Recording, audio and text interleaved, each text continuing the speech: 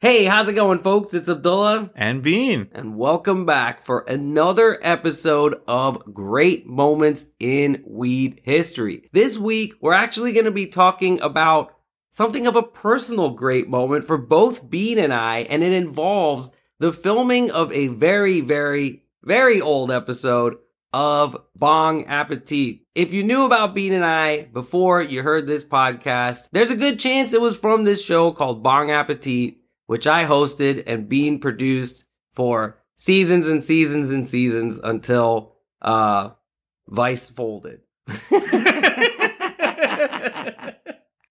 Oh, it has a happy ending. Yes, the witch dies at the end of this one. And the magic on those tapes belongs to us now. And in fact, the entire original web series of Bong Appetit that we did first is on YouTube. This was a really fun and scrappy time. Making a show about food and weed was, as one might imagine, so much fun, a little stressful. But the particular episode we're going to talk about on this week's show is very special to us for a variety of reasons. One, it was our first time filming in the incredible city of Portland, Oregon, where we're going to be doing a live show on September 10th. More on that later. But it was also another very big first, and one that I did sort of spring on you. I know, man. Oh my God. So stand-up comedy is a big part of my life at this point. You know what I mean? I started a little late in life, but, you know, I have my own show, First Wednesdays at El Cid in Los Angeles. I perform at other people's shows. It really is an important part of my life. And the very first time that I did stand-up comedy is documented in this episode that is on YouTube. And in fact, it was a complete surprise. One David Bienenstock, who was producing the episode, of course, was like, tell this guy on camera, have his subject, Ganja John, reveal to him that he is going to be doing stand-up at a stoner comedy club. And this was literally a cannabis club, which was just a bunch of people dabbing. Having done a bunch of weed comedy shows since then, I know how hard it is to actually get laughs out of a stoned crowd. And this was the most stoned crowd, taking glowing 700 and 800 degree hits off of their e-nails in this fucking cannabis club, man. Oh my God, what an insane time. And it's all on video. Yes, we're going back to the glowy era for sure. And we are going to explore that cannabis paradox of the higher the crowd, the harder it is to achieve actual breakthrough, audible laughs, and many, many other lessons learned along the way in this episode, all of which we are going to collectively put to good use when, as we said, we are bringing great moments in weed history live back to Portland, Oregon, where it all started on stage for you, my friend. We're going to be at the Helium Comedy Club, which is a premier club. We're honored to be invited there. September 10th, 4:20 p.m. Please come out and get high on history with us. Yeah, we will see you there September 10th, Helium Comedy Club, Portland. Grab your tickets at the link in the show notes. Now, before we get into it, we just want to give a big, big thank you to everyone who supports us on Patreon. Truly, you allow us to make this show the way that we want to make it, and we salute you for helping preserve cannabis history. And if you're a Patreon member, watching the video version that you have access to exclusively, you can see literally we are saluting you. Thanks for putting 5 on it or a little more on it and getting a signed copy of my book, How to Smoke Pot Properly. Thanks for contributing to our Weedathon as we inch and inch closer to our goal of 420 patrons. Please help us get there. This is our humble goal, to try and get 420 people to contribute to this show, throw down a few bucks and say, we need weed history. And of course, if you don't have the ducats right now, but you still love the show and you want to help us out, just tell your friends about it. Anyone who would be into the show and become another person of the Great Moments in Weed History family. We're shadow banned on every social media platform. They hate weed. They know how much we love it. They won't let us talk about it. So we need you, individual person, to go out there and tell a couple homies. Yeah, if you have that feeling like, whoa, I think that the dudes on Great Moments in Weed History are speaking directly to me. Like, I know it's a show that just goes out to everybody, but I feel like there's a secret encoded message. It's happening, Brian. That worked for, only perhaps a few, maybe just one listener, but, I'm happy with that. Yeah, come on, Weed Brian. Come on, Weed Brian. All right. Amazing. Alrighty. I've got a fucking pod tone filled with fun live rosin here, ready to go for this episode. Bean, what you got going on? I'm going the live rosin route once again with you, my friend. This is just squishing weed until the best parts of weed come out of it. Somehow they figure out how to put it into these pens, and it is delicious. And dare I say, the FDA does not approve this message, but nutritious. I would say it is both of those things. Whatever you've got ready to roll or otherwise, we're just going to start the show right now. No chance. Here we go. And all right. If you're not ready, you really should be. But if you're not, as you know, the option remains. You can hit pause right now. You can squeeze some weed as hard as you possibly can with your bare hands. See what comes out of it. Try to stuff it into like a pen cap and vaporize it over the stove.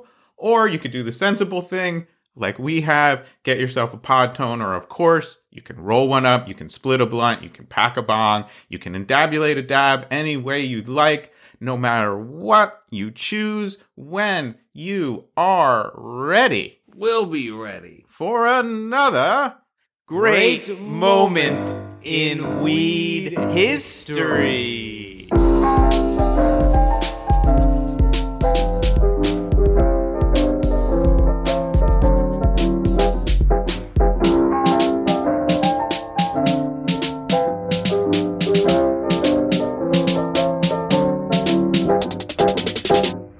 We've set up some incredible elements to this story.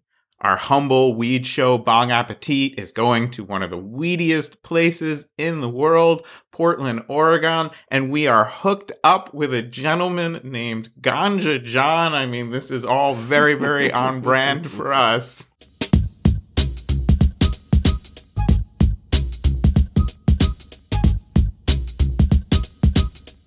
Our journey today begins in Oregon farm country, and I'm here to hang out with a Portland weed legend named Ganja John, who's an award-winning hash maker, and he's promised to get me really stoned, feed me all kinds of good food, and then show me something that I've never seen before. I can't imagine what it is, but I can't wait to see. Let's do it!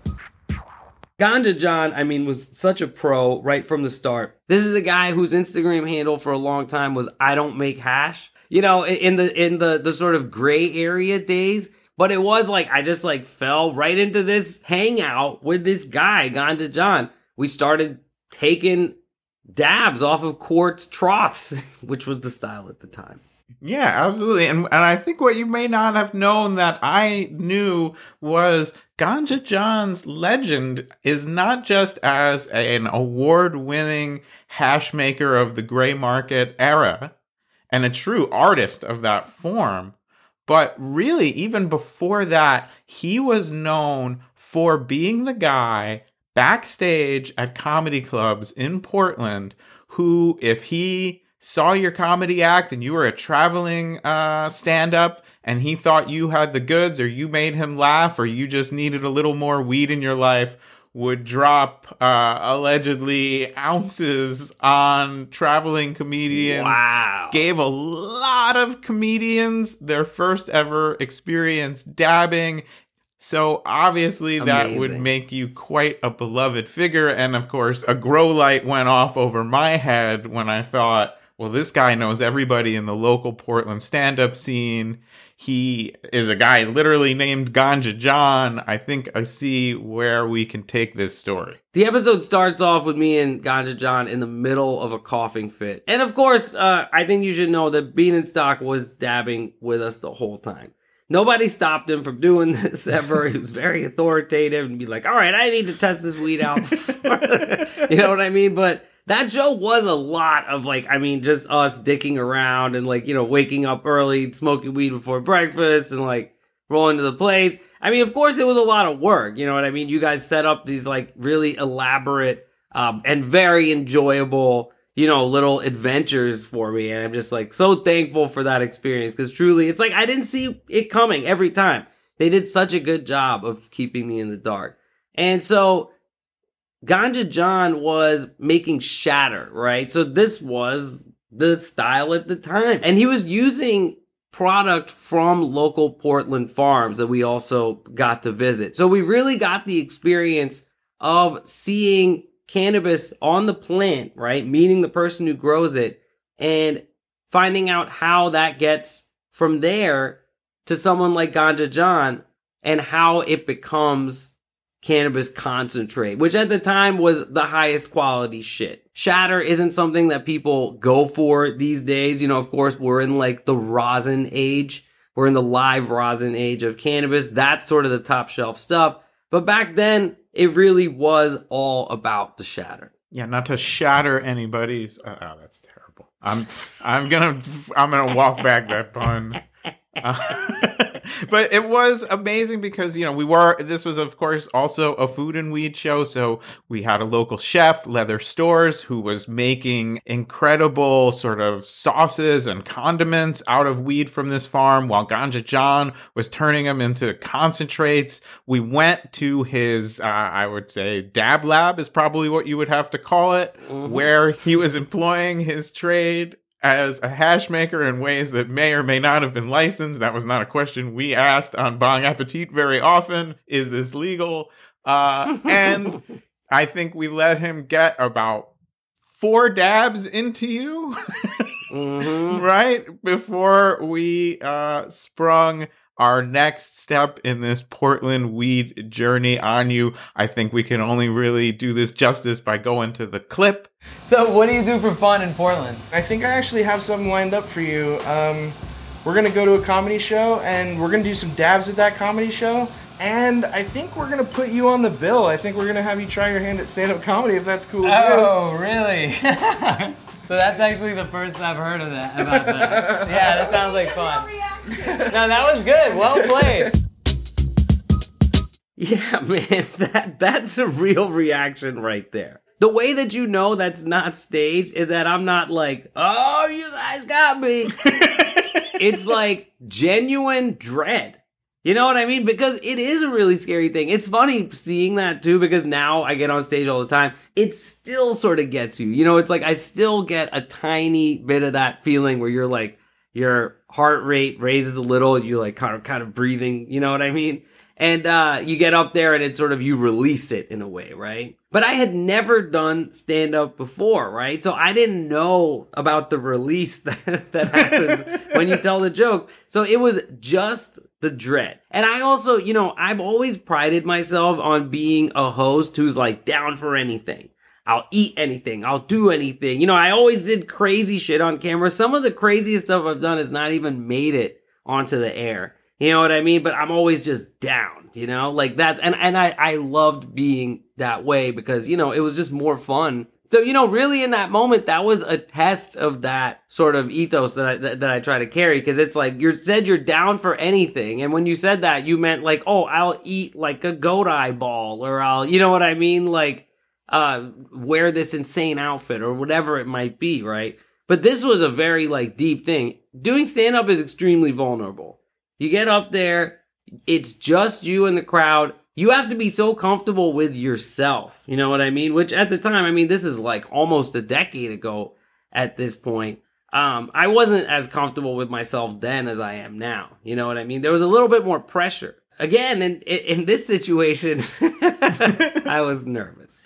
Well, we should talk about that fear because when people are polled about what they are most afraid of, public speaking will come up above death every single time. And that includes like, hello, welcome to the Greater Northwest Kansas Insurance Salesman Awards show. I'm Bill.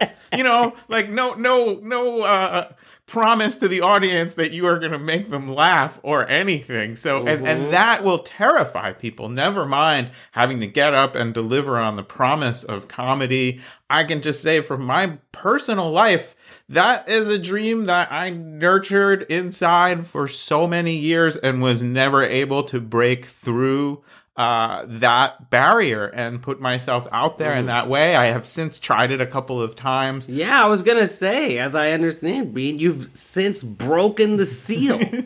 Yeah, and I gotta say, I most enjoy doing the show live with you. I feel like, you know, it's a lot easier, first of all, to have our partnership comedically up there, to have that mutual support. It's great to have the show and the story to fall back on. And usually we're performing for an audience of people who, you know, chose specifically to be there, as you can choose specifically to be there, September 10th in Portland, Oregon. Going up in front of a bunch of strangers who don't necessarily know who you are in advance and saying, I'm going to just start at zero and make you laugh is a completely other proposition. I just great admiration for, first of all, that you know, and anyone watching or hearing that clip can see the moment where you're like, and then, of course, saying like, yeah, fuck yeah, of course we're going to do this. And then to see you develop it as a skill and as a passion, from there, now many years down the road, is really cool and very gratifying. And so kind of take us now, we went to a place called the Northwest Cannabis Club, RIP. Oh, I gotta say, I'm sorry. I have to jump in. They'll be like, this guy's a dick. Bean, thank you so much. That really means a lot to me. And, you know, I appreciate you throwing me in the deep end of the pool, because I don't know if my stand-up excursion in life would have been the same without it. You know what I mean? And it's truly one of the great joys of my life. So I really appreciate that. Oh, of course, man. Only a total dick would say thanks after. They're going to be like, he was just silent after that? He nodded his head, folks. Very, very faithfully. Patreon knows. All right, so take us with you there. We went to a place called the Northwest Cannabis Club, RIP, rest in plants. It is no longer with us, but this was one of the earliest cannabis lounges, social use environments, places where you could go and consume cannabis. They had a regular comedy night, and we were able to get you in on a bill and get you some time with a local comedian to hone your act. Hey. Abdullah, this is my friend Todd, host of tonight's show. Nice Pleasure. to meet you, man. So, Todd, you're a comedian, huh? Yes, sir. Have you had, like, a stoned audience before? Yeah, it's fun, but it's well harder to make a stoned audience laugh than to make a drunk audience laugh. Yeah, man, I can imagine. And so we're sitting around, right? We're taking dabs, and I'm kind of asking him about the ins and outs of doing a show for a stoned audience, which is crazy because that's something I do all the time now, and just everything he says is so accurate. Looking back, I was like, this guy really gave me a very good primer on how to perform for a weed audience, or just what you're going to run into and shouldn't be kind of irked by, you know what I mean? Which is that people are slower to laugh. People are not going to laugh as loud. People are not going to have the rolling laugh. You know what I mean? That you get at a drunk comedy show. Pot makes you real empathetic.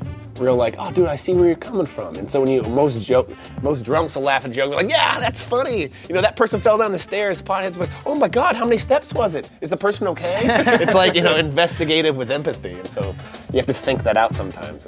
Are people slower to laugh? Yeah. When they're stoned, yeah? Do you have to be stoned to write jokes for a stoned audience? Oh, I never thought of it that way. I'm just always stoned, so I don't know. He really did kind of make it sound scary, you know what I mean? Because he was like, there's going to be a lot of silence, of course, the thing you realize is that people who are dabbing also are like, they are busy. Their hands are busy. Their mouths are busy. You know what I mean? So keeping people's attention is really, really difficult. Thankfully, I had a very fastidious co-writer, Bean, who presented me with a full set, basically. I mean, all I had to do was really fill in the gaps, sort of like a Mad Lib or something, you know what I mean? But Bean really had a bunch of weed jokes ready, and some of those jokes you may or may not have heard at various times, dropped in, repurposed, and, spoken on great moments in weed history, in fact. Yeah, this is our there's a communal shared Google file with a few jokes in it that we have passed back and forth like so many doobies. I got to give a little shout out to Yakov Smirnov, the great comedian whose Russian reversal technique was definitely used in this joke. You guys are so chill, and you've got such like abundant weed, man. Like over here, I went into a dispensary. 37 strains. I had 37 strains to choose from, 37 options. In New York, my dealer gives me 2 options. Take it or leave it, right? It's like, what do you have today? Weed. That guy doesn't get enough shout-outs, you know? One more shout-out, Yakov Smirnov. I know just trying to keep up with Russian politics has probably done a number on your act, but... You know, since Soviet Union broke up, people say I have nothing to joke about. Well, I say there's always Albania. What a union of democratic republics. What an incredible sovereignty of states. What a confederacy of independent nations. What a crazy independent nation of union of socialist republics that are together in a federation of craziness that is all free. I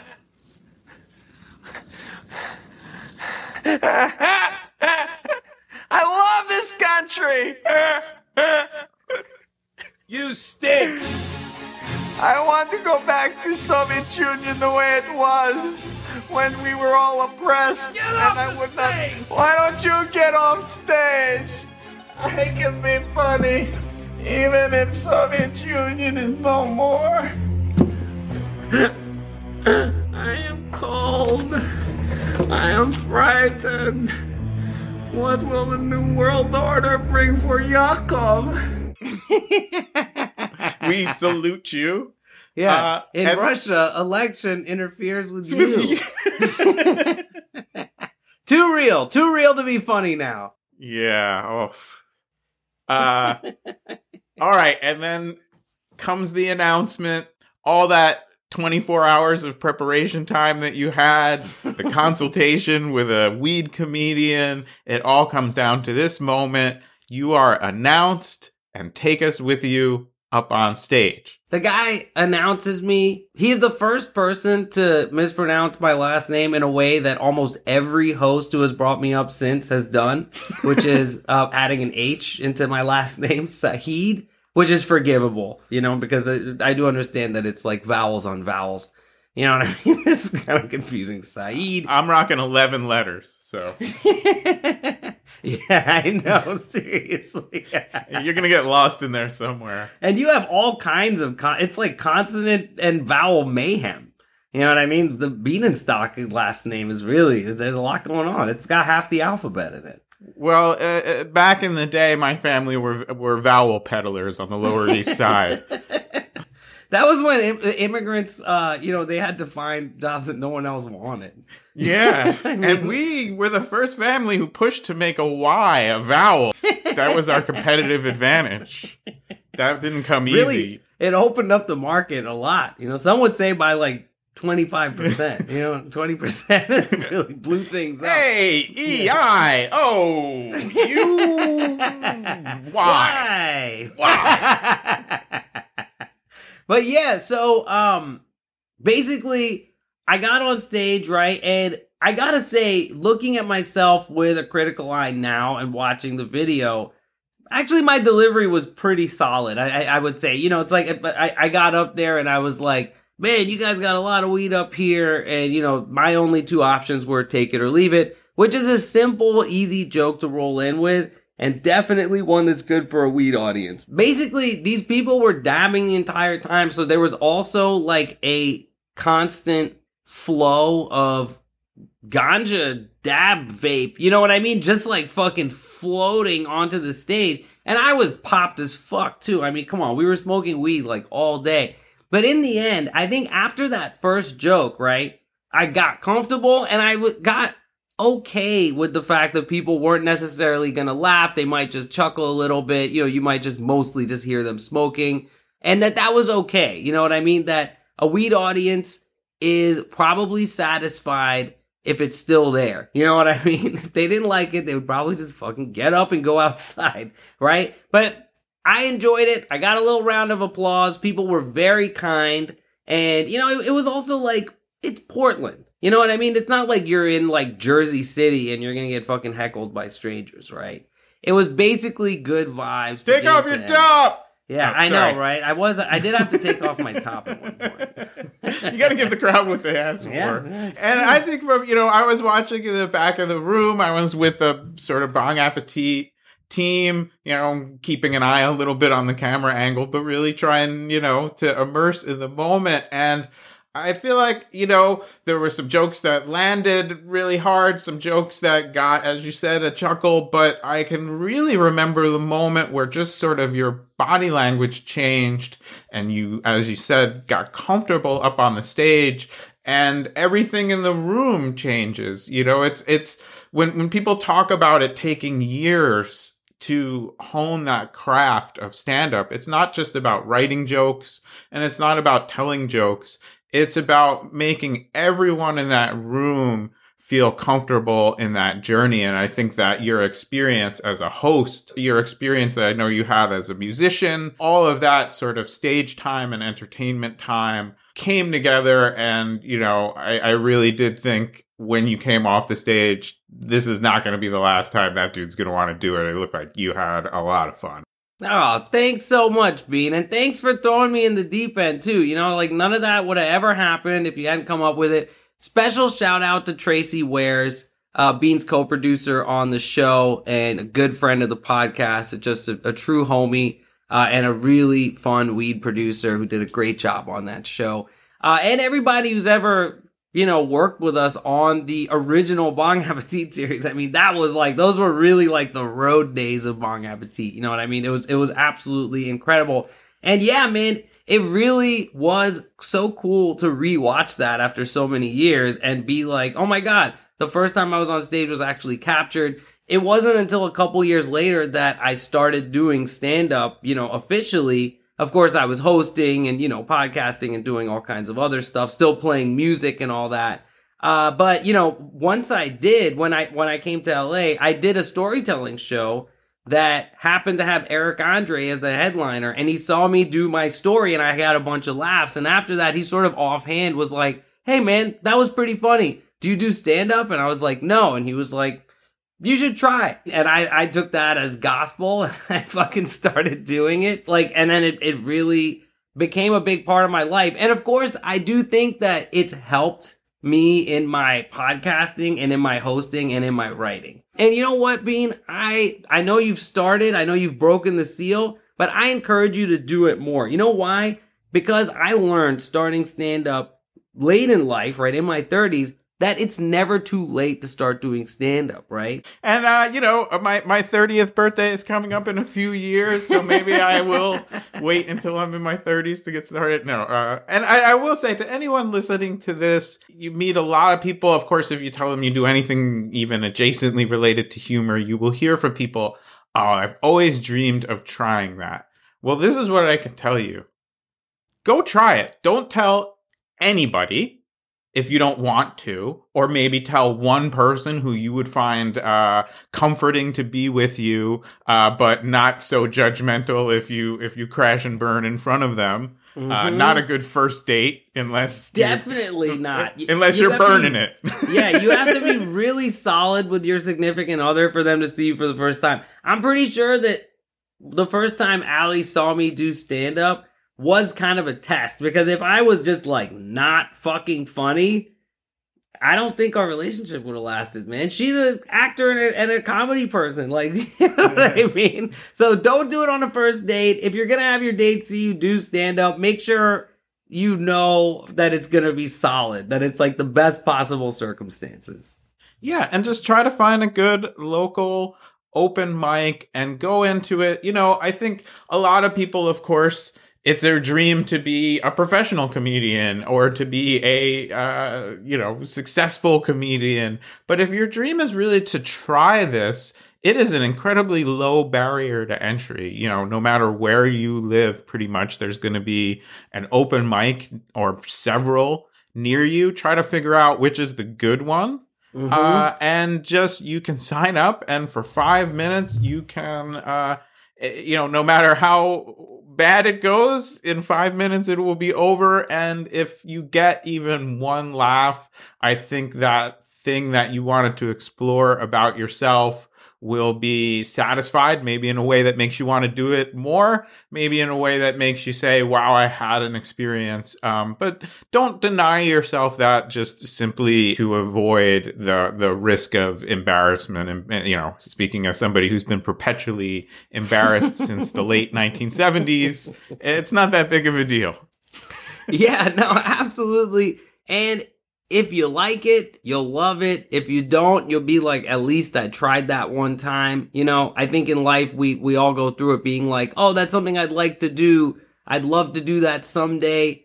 Just go out and do it. Break that seal. You know, doing something that you didn't think you could do really boosts your confidence, and it makes you feel good about yourself. So it's worth it. Even if you get up there and bomb, you're going to be totally fine. One last little piece of advice. If you're going to start doing stand-up, get up and do it for the first time, write down a couple of your jokes. Don't be like, oh, this is a funny idea or conversation I had with my friend. Let me try to recreate it on stage. Just actually try to write a couple of simple jokes, set up, punchline, and say them. Say them out loud. See how it sounds in your voice. Trust me, you will get a laugh with kind of lamer and cornier shit than you think you would. And it's a bit of a hacky premise setup, but don't be afraid. I got choked up. But don't be afraid to get all your stuffed animals together in a little semicircle and recreate an audience and do your act for them. And the amount of weed that you want to smoke before trying stand-up for the first time is solidly somewhere between none and all. Okay? You don't want to be as stoned as you possibly can get, and I think a couple puffs for courage and inspiration will go a long way.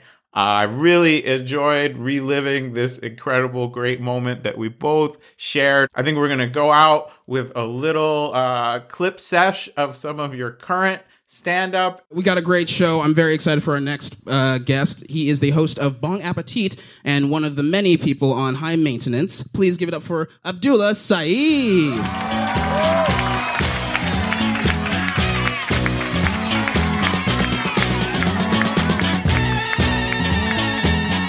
right. So, you know what's been bothering me a little bit, but not really bothering me, but I noticed it and I thought it was weird. You know the actress Glenn Close, right? Yeah. Her first name is Glenn. What? She has the same first name as like a New England Patriots fan? It's very strange. I used to live in New York City. Did anyone else here live in New York City? Ever? Life was quite a bit different for me there. Uber was a big part of my life, of course. I see how you're looking at me. I'm not the Uber driver who drove you over here, so. No, I was a passenger. I was an Uber passenger, just like everybody else. But it started to become a little bit difficult for me. I had to call Uber and have them change my name in the app. All right. My name is Abdullah Saeed, right? I don't know what reason you're thinking that I would, have to do that. But really, it's because most of the Uber drivers in New York are Muslims. And I'm also Muslim, but I'm a very bad Muslim. Right? Are there any Muslims here in the crowd tonight? No? Fucking perfect. I can do the rest of this bit.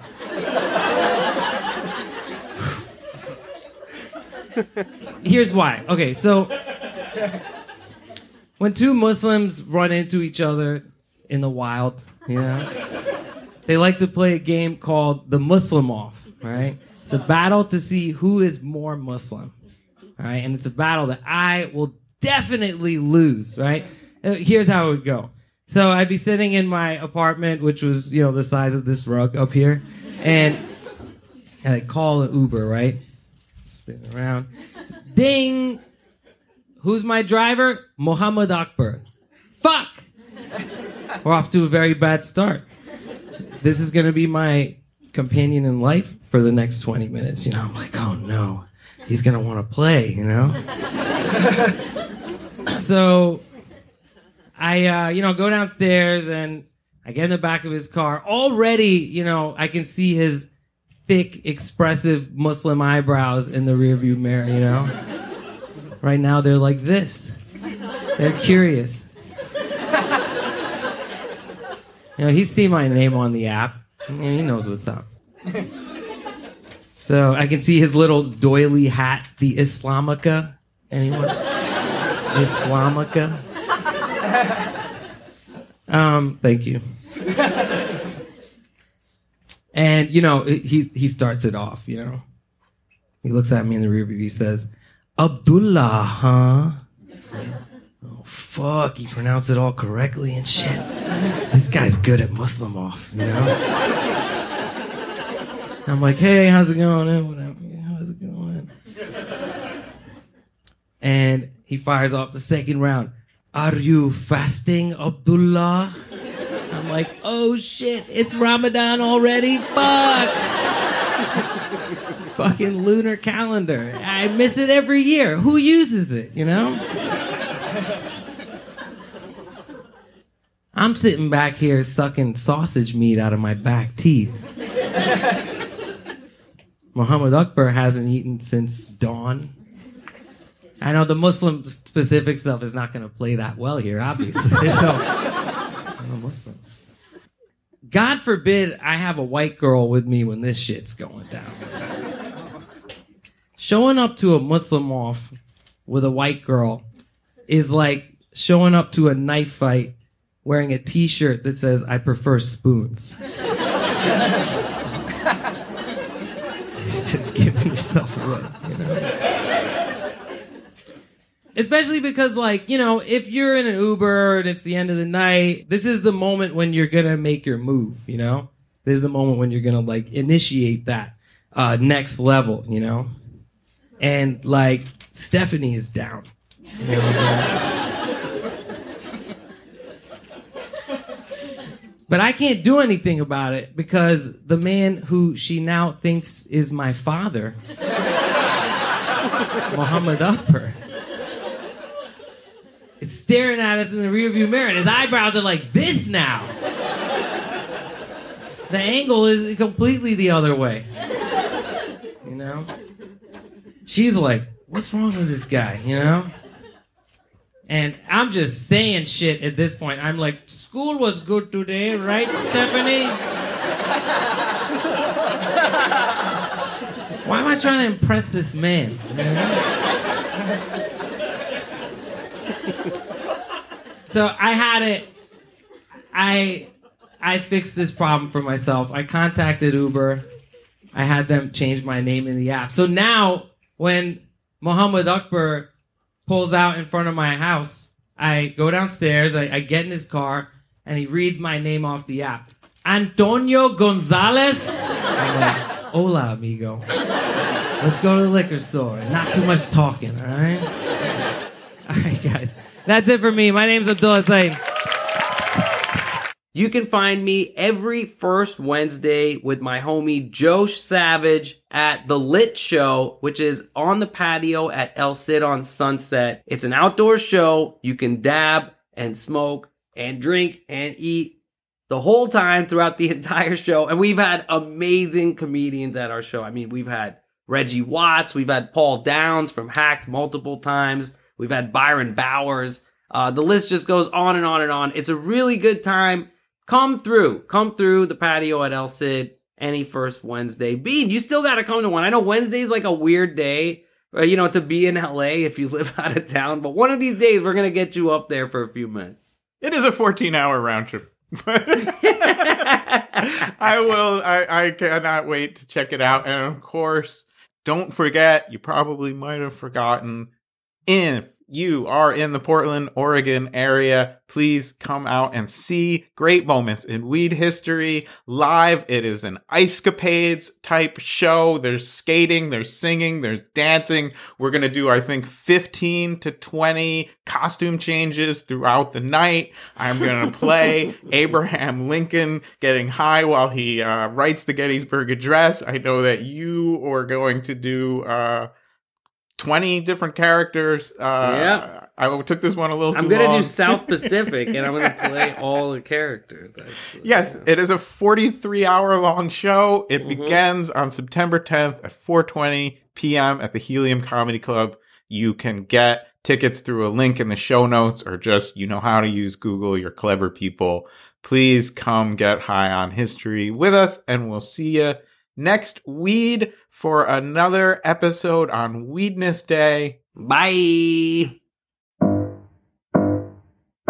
Well, that's the show, folks. Thanks so much for listening. And if you stuck around this long, please consider supporting us on Patreon. You could put 5 on it at greatmomentsinweedhistory.com. And that would really help us as we research, write, edit, and publish a new episode every Weedness Day. Great Moments in Weed History is written, produced, and performed by me, David Bienenstock, aka Bean.